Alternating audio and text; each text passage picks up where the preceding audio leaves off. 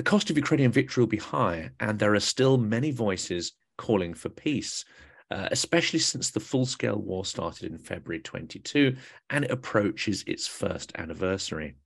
But peace at any price surely rewards the aggressor rather than the victim, and it may just provide Russia with the breathing space it needs to rearm and reignite its assault in years to come. So what would need to happen for negotiations to be meaningful and for a lasting peace to be found that is equitable and sensitive to the victim as well as the aggressor? Welcome to the Silicon Curtain podcast. If you enjoy the material we create and are interested in our fantastic guests, then please do like and subscribe to boost the popularity of our videos in YouTube. Today, I have great pleasure in speaking for the second time to Andreas Umland, author, editor, academic, and prolific researcher in international relations, politics, and political science. He gained an MA in political science from Stanford University and a PhD in politics from the University of Cambridge. He's also lectured in Ukraine, Russia, and the UK. Andreas is senior analyst at the Stockholm Centre for East European Studies and an analyst at the Swedish Institute of International Affairs. He is also editor of publications Soviet and Post-Soviet Politics and Society and Ukrainian Voices. Now, that was the description I used last time we spoke. Hopefully that is still accurate, Andreas. Yeah, except that the Stockholm Centre for Eastern European Studies is a part of the Swedish Institute of International Affairs. So that was a little bit, but it was all correct, basically. Well, that's great. Well, let's jump into the questions because there's a lot to unpack since we spoke 6 months ago. So let's turn to this idea of a sort of equitable peace. Now, peace without power, it seems to me in the Russian context makes no sense. So does Ukraine really need to have NATO accession in order for there to be a lasting peace treaty? That would be a peace treaty backed up with a stick, not just a carrot. Well, that would be the ideal solution. Indeed, that would then create a new condition basically for Ukraine, and that it would be embedded, and it would then be similar to countries like Estonia, Latvia, that also have borders with Russia, but they are safe in spite of being militarily, much weaker even than Ukraine. But I think I'm afraid we are very far from NATO accession. Sometimes I'm trying to sort of take a little bit the heat out of the Ukrainian discussion by saying somewhat provocatively that it may happen that Ukraine will only enter NATO when it will not need NATO anymore. So that is the sad, I'm afraid, prospect here. It's like with an insurance company, if you like, that you can sign the insurance when things are fine, but once you are in trouble, it's very difficult to get an insurance because then it's clear that the insurance then immediately takes action. And as long as there is this conflict, I think there will be always some countries in NATO that would probably veto an accession of Ukraine to NATO. And that, of course, applies as well to the EU accession and the idea of having stable borders. At the moment, of course, Ukraine's international borders are violated in the Donbass and the Crimea. Would a stable peace be dependent on actually liberating the entirety of Ukraine's territory? That is Zelensky's maximalist aims, of course. Or is a peace possible within, freezing the current borders, or does that inherently build in more instability and store up problems for the future? My impression is that basically this sort of ceasefire, peace, temporary truce scenario has now disappeared with these new annexations in September last year, because that has basically made the Crimean case similar to the cases of these mainland Ukrainian oblasts. They are now all officially parts, from the Russian point of view, parts of the Russian Federation. And they have also taken out the specificity of the Crimean case, which was there before. There was, for instance, the strange division in the previous negotiations between Ukraine and Russia that were quite intense. The distinction between the Donbas on the one side and Crimea on the other side. Now with the annexations, this has, in my perception at least, all become one package, both for Russia, for Ukraine, perhaps not yet for all international observers who may make still distinctions between the annexed mainland territories and annexed Crimea. But in my perception, this is now not any longer distinguishable in practical terms, in political terms. And so I think that we will only get some sort of stable situation when Ukrainian territorial integrity is fully restored. That means including Crimea. And I think even that if we see this year a new offensive from Ukraine, from Kiev in eastern, southern Ukraine, I guess one of the aims of such an offensive will be basically to cut Crimea off the supply lines, and then perhaps not invade Crimea, but basically force Russia to cede Crimea if it cannot supply it anymore via the bridge and via the land connection or via ferries. So once that happens, I think then the Crimea issue will be also solved. And it's very difficult, albeit impossible, to see Putin actually reversing these, we call them legal decisions. I mean, only within the context of Russia is it seen as legal to seize territory and label it as your own. But within the Russian context, it's impossible to see Putin actually climbing down and reversing those steps, isn't it? So if there was to be a peace treaty, which would have to be dependent on Russia reversing that legal framework within the Russian Duma, what are the conditions, or what needs to be true for that to happen? I assume Putin would have to be out of power. I assume there would have to be some incredible internal pressure or dislocation to allow any kind of Russian leader to make that step. Russia isn't collapsing, though, is it? Its economy isn't collapsing. It doesn't have those kind of external or even internal political pressures yet to put in place those conditions that would be a prerequisite for a stable peace treaty. Yeah, I think that the only way to achieve this is force. That does not have to be, like I just indicated with the Crimea case, military force. It can be a sort of indirect force in, for instance, cutting Crimea from water supplies, from freshwater supply, from trade with Russia, but it will have to be through force. I don't see any prospect here for a sort of negotiated, or let's say softly negotiated peace. I think Russia will only cede the annexed territories, whether it's the mainland territory or the Crimean Peninsula, only under pressure. And then perhaps this pressure may also lead to a regime change, to perhaps even a collapse of the Russian state, to a revolution, to whatever there may happen. And then also the constitutional changes that are now necessary to actually make it official, so to say, that Russia has not any longer control of that. That is, by the way, also the reason why, one of the reasons why negotiations are currently, I think, useless, because while it was easy for Russia to change its constitution in 2014 and 2022 when annexing territories, it's much more difficult for the current regime to reverse these annexations.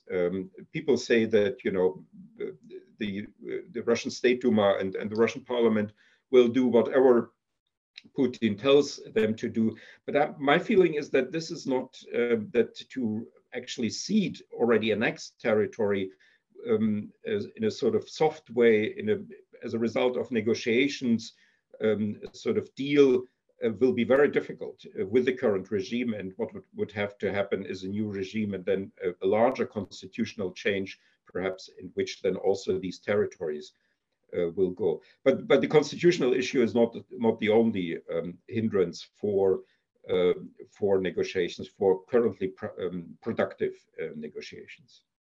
And there are other conditions as well, aren't there? So there's the kidnapped children, of which many thousands of children have been filtrated out of the country. It's not clear how many of those could be repatriated or even located. There's the issue of reparations for all the damage. As well as many other issues. Russia may even be ejected from Ukrainian territory, but may still continue to fire missiles from Belgorod and from Belarus.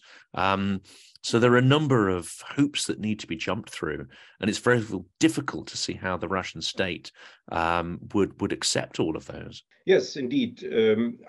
There's also the issue now, which has always been there since 2014, that you have constituencies both in Ukraine and Russia, more radical nationalist constituencies that would not allow for any negotiated compromise, at least not regarding territory. Maybe other issues are more negotiable, but you have now in both countries, people who have invested in this war, who have lost, relatives and friends and so on, or in the Ukrainian case, also property and their life prospects and whatnot in this war. And so you have in both countries, more, of course, in Ukraine than in Russia, constituencies which would not allow any sort of fishy deal where, let's say, Ukraine would agree to give away some territory. And also there's the strategic issue here, in that it's simply unwise for a country to make these sort of concessions, because not only Ukraine, but also other countries like Moldova or Georgia, they have made concessions and they have sort of not insisted on restoring their territorial integrity, as did Ukraine in 2014. They have agreed to some sort of process, to some sort of negotiation format, to some sort of OSCE mediation and so on. And in all of these cases, this has brought nothing. And the countries have remained split, Moldova, Georgia, and Ukraine.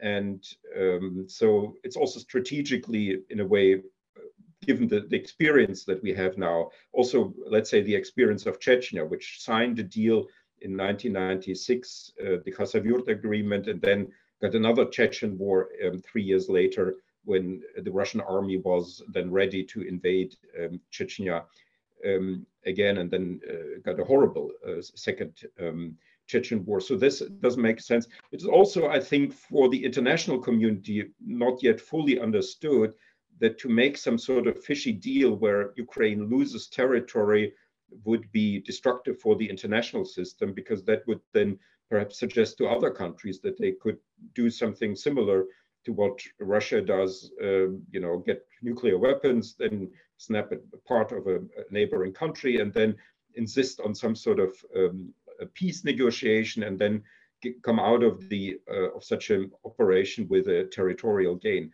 So there are many reasons, and the ones you mentioned are also very relevant, that currently, at least, negotiations do not make sense.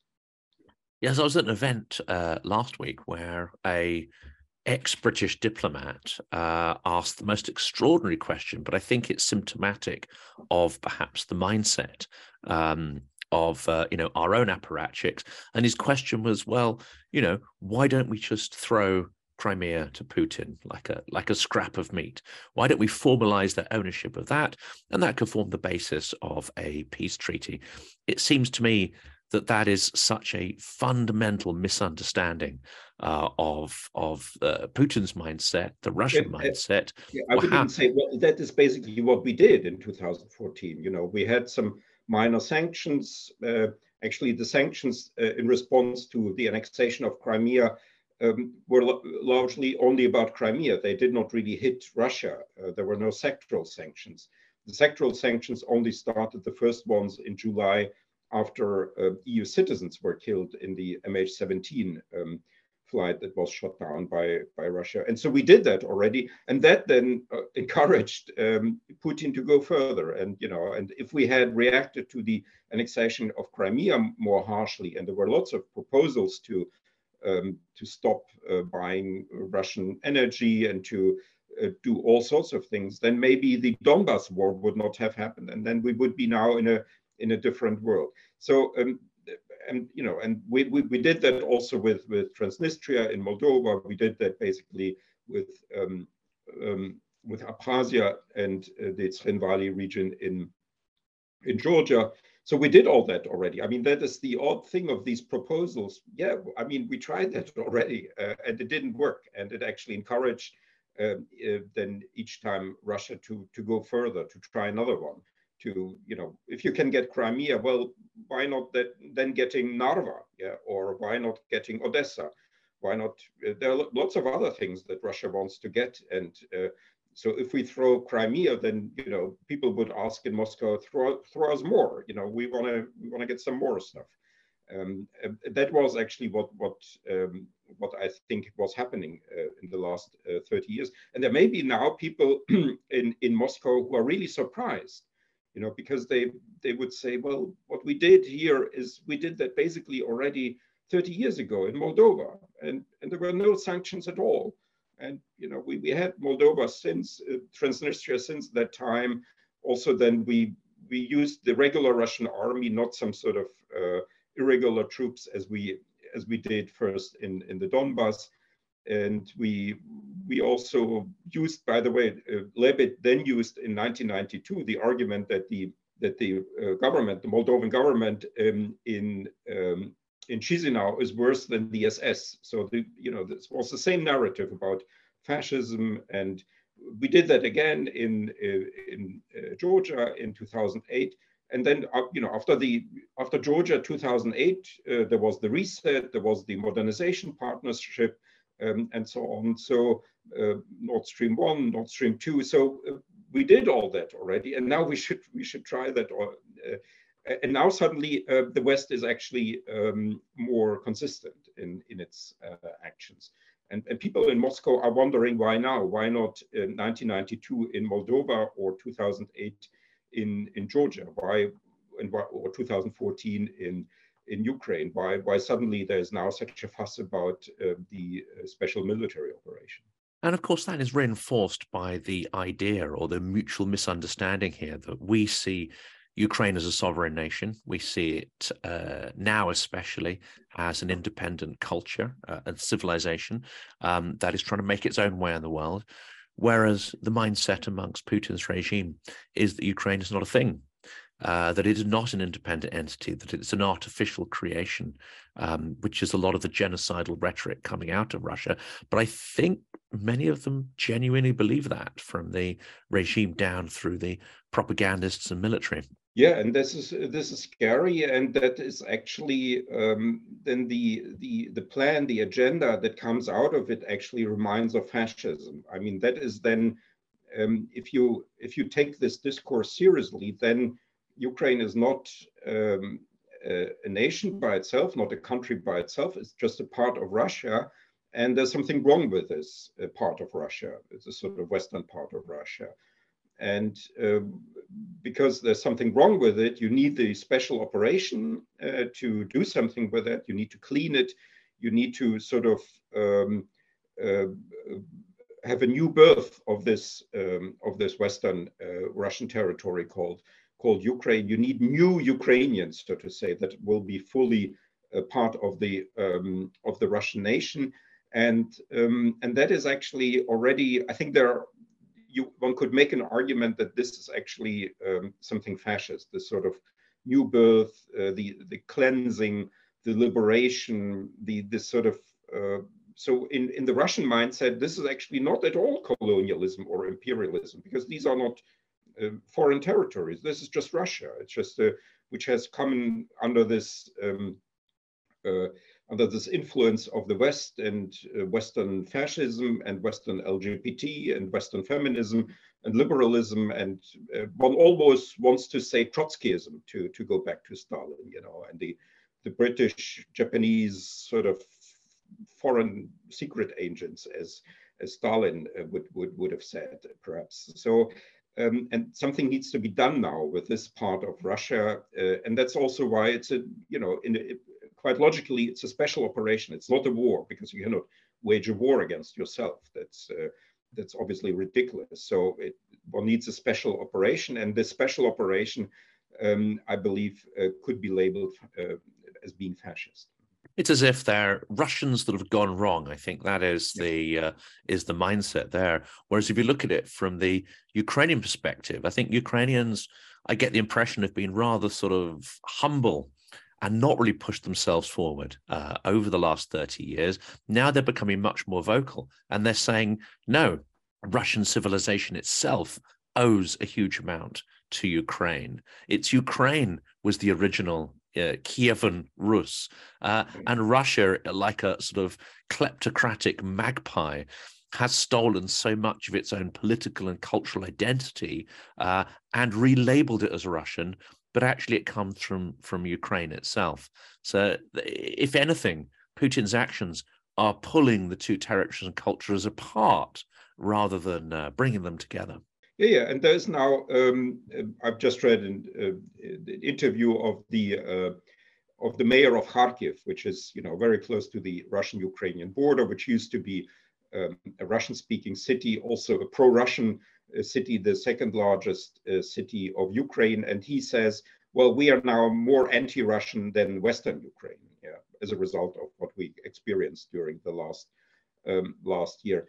I mean, I think, while I'll sort of see a lot of specificities here and a lot of specifically Russian pathologies in all of that, there's still also, I would say, some generic things that are going on here. In that, for instance, these claims about territory that is outside one state that actually belongs to one state, and all of these sort of the argumentation about Crimea that has been stolen and unjustly given to another country, and also the way in which now the Ukrainian nation is and the Ukrainian state is emerging out of this war is, of course, that's all very specific and very special, but it's also something that actually many sort of comparative historians and comparative political scientists would see as actually something quite typical. You know, this is the typical way, the way that Russia sort of is justifying its claims in terms of self-defense, in terms of historical injustice, in terms of solidarity for its co-nationals outside the Russian Federation. This is something very typical that imperial powers have done before. And also the way in which now Ukraine emerges as a nation state, a much more unified nation state out of this war, is also something actually that was there before. And there has been this famous saying, I think by Charles Tilly, a political scientist, who said, not only do states make wars, but wars make states.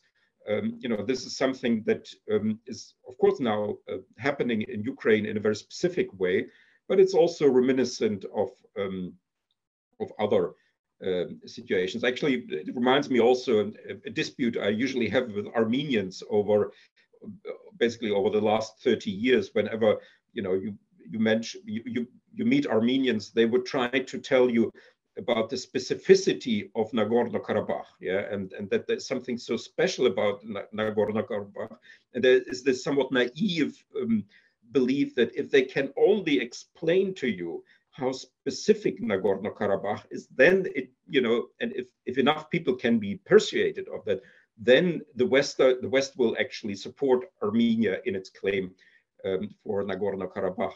But the problem here is, of course, that I'm trying to communicate unsuccessfully this to Armenians, is this, exactly your explanation of it makes it actually less likely that you will be successful, because many Western politicians will remember their own countries, you know, and their own histories and their own neighbors who may have similar claims about their territory, you know, that something has been moved unjustly in history, and that actually, if one looks deeply into history, then actually some territory which is either in your own country belongs to another country, or some territory which is not in your own country belongs actually to your country. And so all of these Putinist rhetorical tricks, so to say, are specific, but they are also familiar in a way from other periods, from other situations, maybe in totally different regions, in totally different contexts.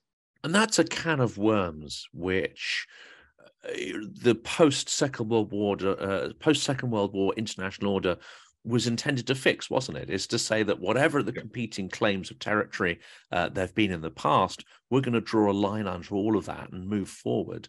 And Putin's sort of torn that up. Yeah, and I think the real specificity here is for the post-war world is the actual annexation.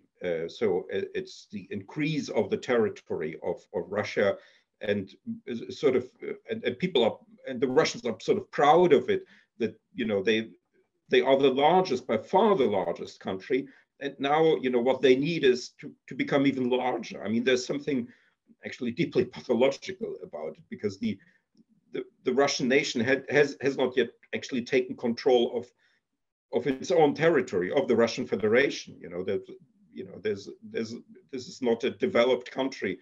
There are lots of parts of this huge country that are totally underdeveloped and undiscovered even, but they're now taking more territory and more, and they have now a constitution that lays claim even to some Ukrainian territories which are not actually under Russian control. So there's something deeply pathological here, of course, which is, you know, for a political scientist or historian, perhaps difficult to explain. It's actually would be perhaps a question to a psychologist or a psychopathologist or something like that, in order to explain this hunger for territory.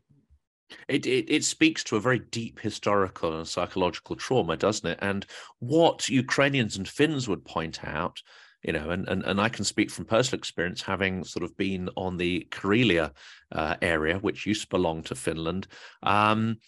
You know, you have dachas and you have various things there, but it's a neglected territory, and Russia takes this territory, and then you have to ask, well, how does it utilize it? How does it treat that territory it's gained? And I think Finns and Ukrainians have a deep understanding that they treat it very badly. You know, they defile the territory, they pollute it, they don't care for the stuff. So it's almost like this territorial avarice.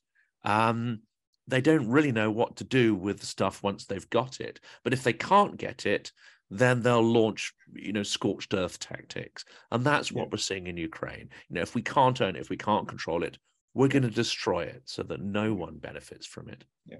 And that is now the sad story of Kherson, which after its liberation is now being, you know, destroyed by Russian artillery, and, you know, as a punishment, if you like, of going back to under Ukrainian control. And the odd thing about Finland is, of course, also that Finland is now on the verge of entering NATO, and Russia does not seem to be worried too much about it. That undermines this whole popular Western theory about NATO allegedly triggering all of that.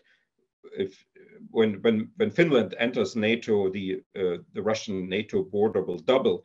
But that does not seem to worry Russia too much, because NATO in general does not worry Russia, in fact, too much, because they know that NATO will not attack Russia, because Russia has more actually nuclear warheads than all NATO countries taken together, and the Russians know that, and they know that the West knows that, and that's why actually NATO is not the issue here. NATO may, of course, be the issue in that it is also spreading certain values, and that it then would make a Ukrainian democratization and successful development possible. In that way, it then, of course, threatens Putin's regime, and in that way, NATO is indeed a threat, but it's not really a national security threat for Ukraine, for Russia.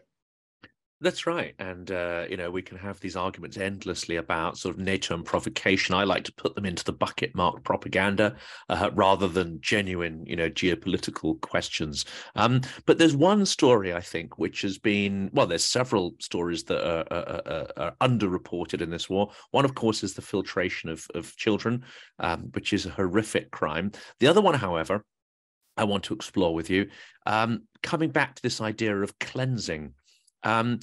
We know that up to 1 million Russians have fled Russia, and many now reside in places like Uzbekistan, even Kazakhstan, Georgia, Turkey, and all over.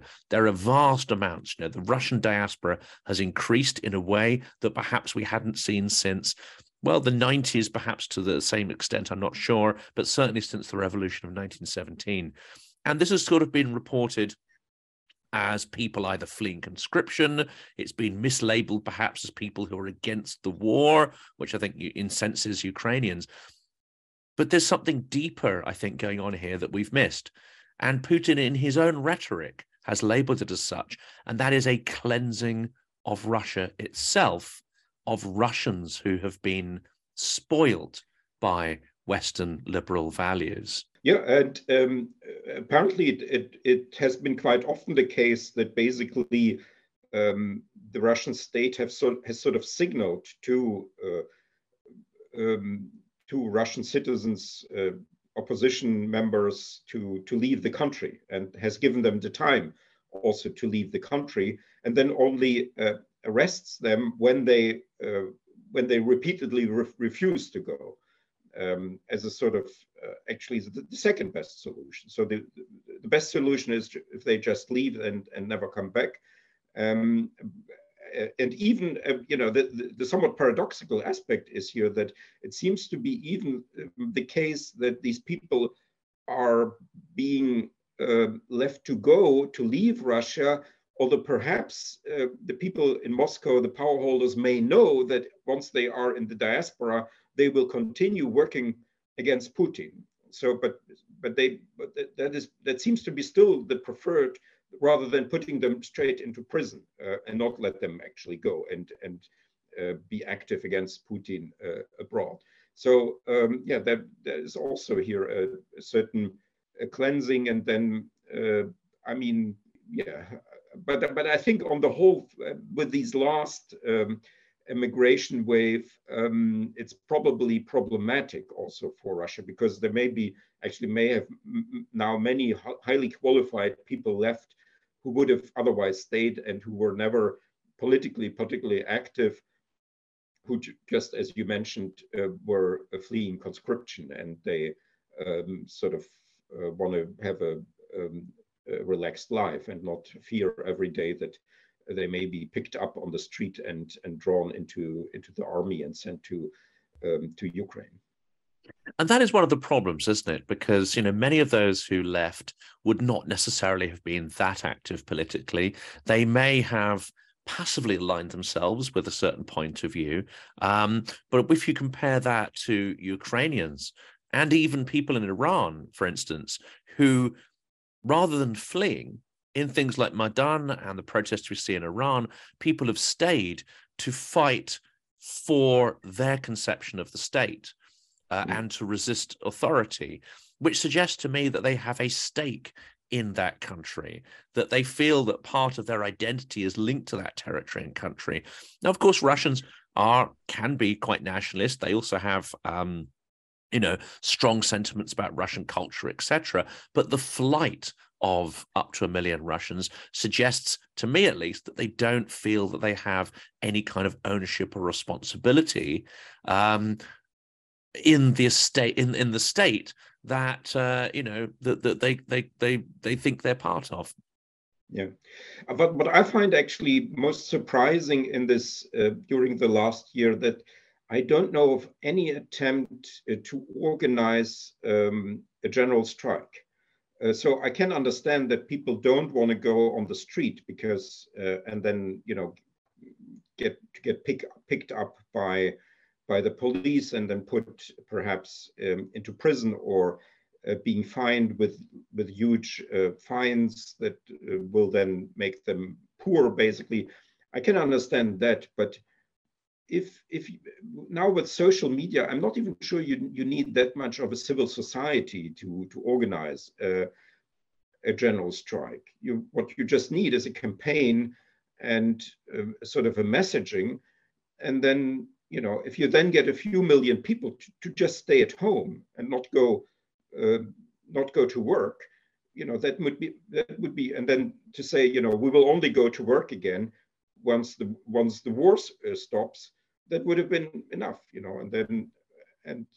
but of course there's a collective action problem, that you would then have people basically looking on each other, who's going to stay at home, but I mean, it would be in the interest of the Russian people to do that, obviously, because this war is not going to get them anywhere. They're going to be the losers in any way. There's no victory really here. And so one would think that this shouldn't be too difficult to do. And then, of course, the Russian economy needs to function for the war to go on.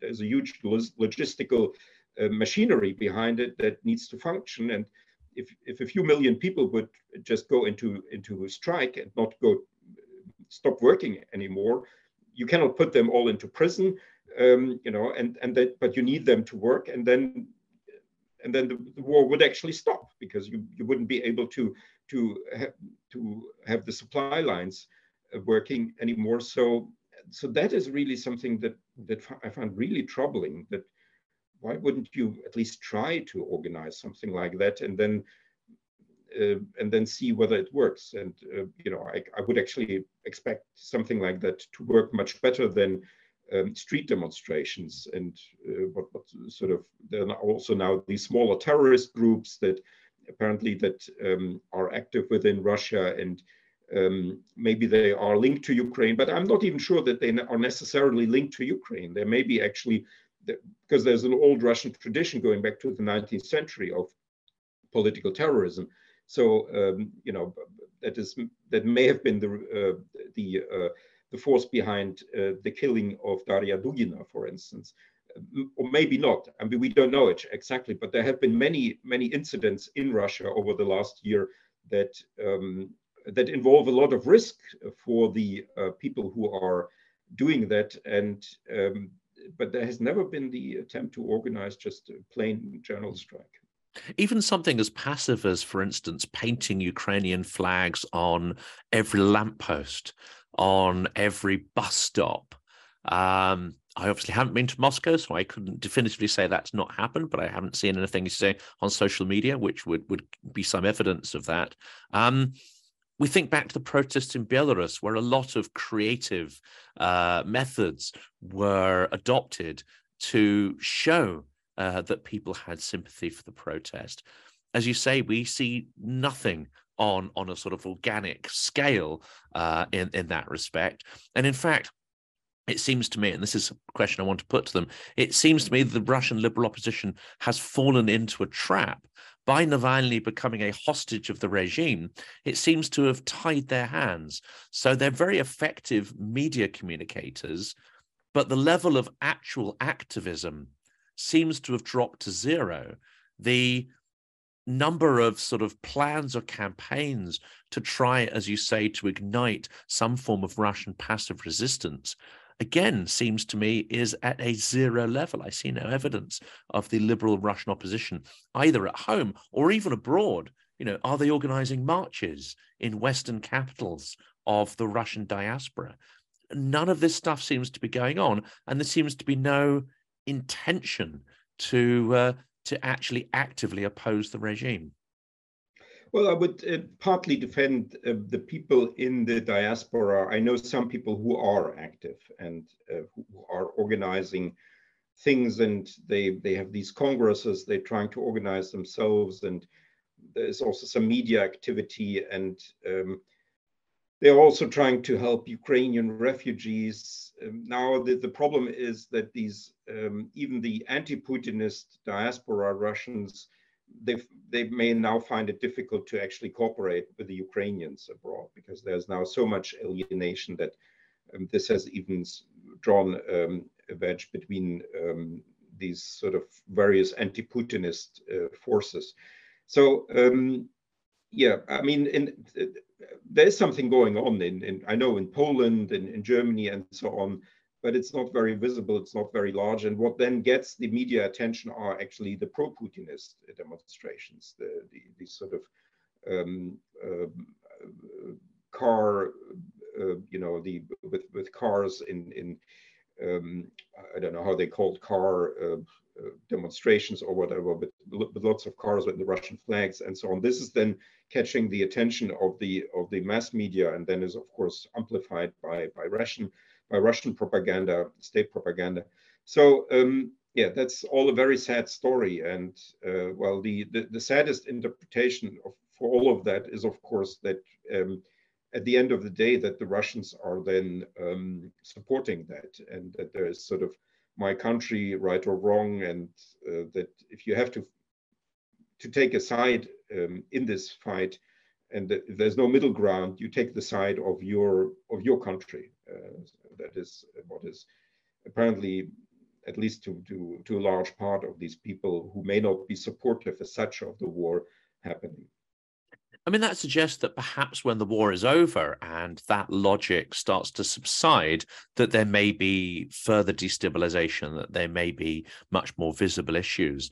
And this is really sort of led very neatly into my last question here, which is that the forces that Putin has unleashed, say the liberal forces seem to be fairly anemic and vegetarian, to use the Russian sort of phrase there. But he has also unleashed forces on the other end of the scale. So you mentioned Daria Dugina, and another interpretation of her assassination, or perhaps the intended target, which was her father, could be that was run by the FSB as a warning to nationalist forces not to overstep the boundaries or overstep the freedoms that they've been given. So yeah.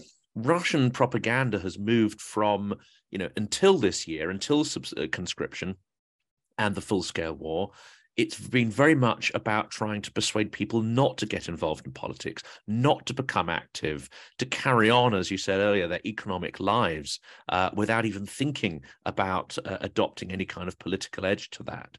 That has changed in that liberal sentiment is not allowed, but Putin has given a certain leeway to extreme nationalist sentiment, to pro-war sentiment. They have a much wider scope to express themselves. To an extent, has Putin unleashed a very dangerous force here, allowing sort of anywhere between 5 and 15% of the population, military bloggers, extreme nationalists. It's going to be far harder to shut these guys up, especially in the event of a catastrophic defeat for Russia. Yeah, that's an interesting development. And that is also perhaps something that we underestimate when we sort of evaluate what drives Putin's behavior. The regime's behavior is that there is this far-right opposition that is now, of course, partly armed because of the war. Many of these people have been in the Donbass. They have war experience. They may have arms, and they may have also connections to the, in particular, to the former so-called People's Republics in Donetsk and Luhansk, to armed units there.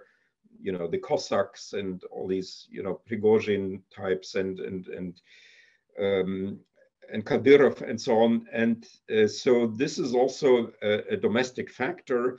Although sometimes I think people, it's then also overblown that people think, well, if they come to power, they will be even worse than Putin. But yeah, but they would be worse than Putin. But that would be then, I think, the breakup really of Russia, because that is a very radical part of the Russian society where I think there would be they would be too radical for also the Russian mainstream, and also they have no economic program. Of course, they would be even more restrictive on especially foreign economic activity, and they would actually drive the current Russian economic crisis. They would make it even deeper. So I think it's important to consider it in one's analysis of current Russian domestic affairs. But on the other hand, I think it's also sometimes overestimated, and I find it a slightly, maybe that's a coincidence, but that that the regime. So in this year, in the last year, Zhirinovsky has died, and there was an assassination on Dugin. So two of the major sort of far right figures have been in the case of Zhirinovsky, who may have died indeed of as seems to as is the sort of major version perhaps of corona, although he had lots of shots. He has talked a lot about his vaccination against corona. So that I found that death of him a little bit suspicious, but perhaps he just died because of age and because of illness. And then this assassination attempt on Dugin, obviously Dugin was the aim and not his daughter. So so this is all something perhaps that bothers the regime much more than the liberal opposition. But on the other hand, I don't think it's something that really should scare us too much in our calculations about what can happen in the future in Russia. I mean, another possibility, if we assume that the sort of FSB Siloviki elite control or engineer a lot of what happens, as with the rise of Putin himself, another alternative is that they could appoint a technocrat to sign the appropriate peace deals, to reinstate relations with the West, etc. A disposable leader, a grey figure who could do all that, then take the fall for it. A little bit like that ridiculous general who gave Kherson away or gave it up. And I think it's quite clear now in hindsight, he was just the fool guy, so that the blame for that would be deflected onto a lesser figure. So there are multiple outcomes, I guess. And at this point, I'm not going to ask you to predict what's going to happen. I think it's intrinsically up in the air, isn't it? Well, with the I don't know whether you were referring to the succession of Putin, and I may have mentioned that already in our last talk. I think the problem here is not that there's no successor for Putin, but there are too many successors, and there are perhaps too many people who think that their clan, if not they themselves, but at least their clan should be the dominating one. And then, if you don't get the first spot, if your clan is not getting the presidential office, then it becomes actually very risky, because you may then end up like Ulyukayev or like Lesin or like others who then suddenly find themselves dead or in prison or at least out of the power structures. So I think that is the main problem for them, that they have to agree among themselves what will happen, and they have no procedure, they have no method of establishing actually the new leader, and they are all afraid of each other.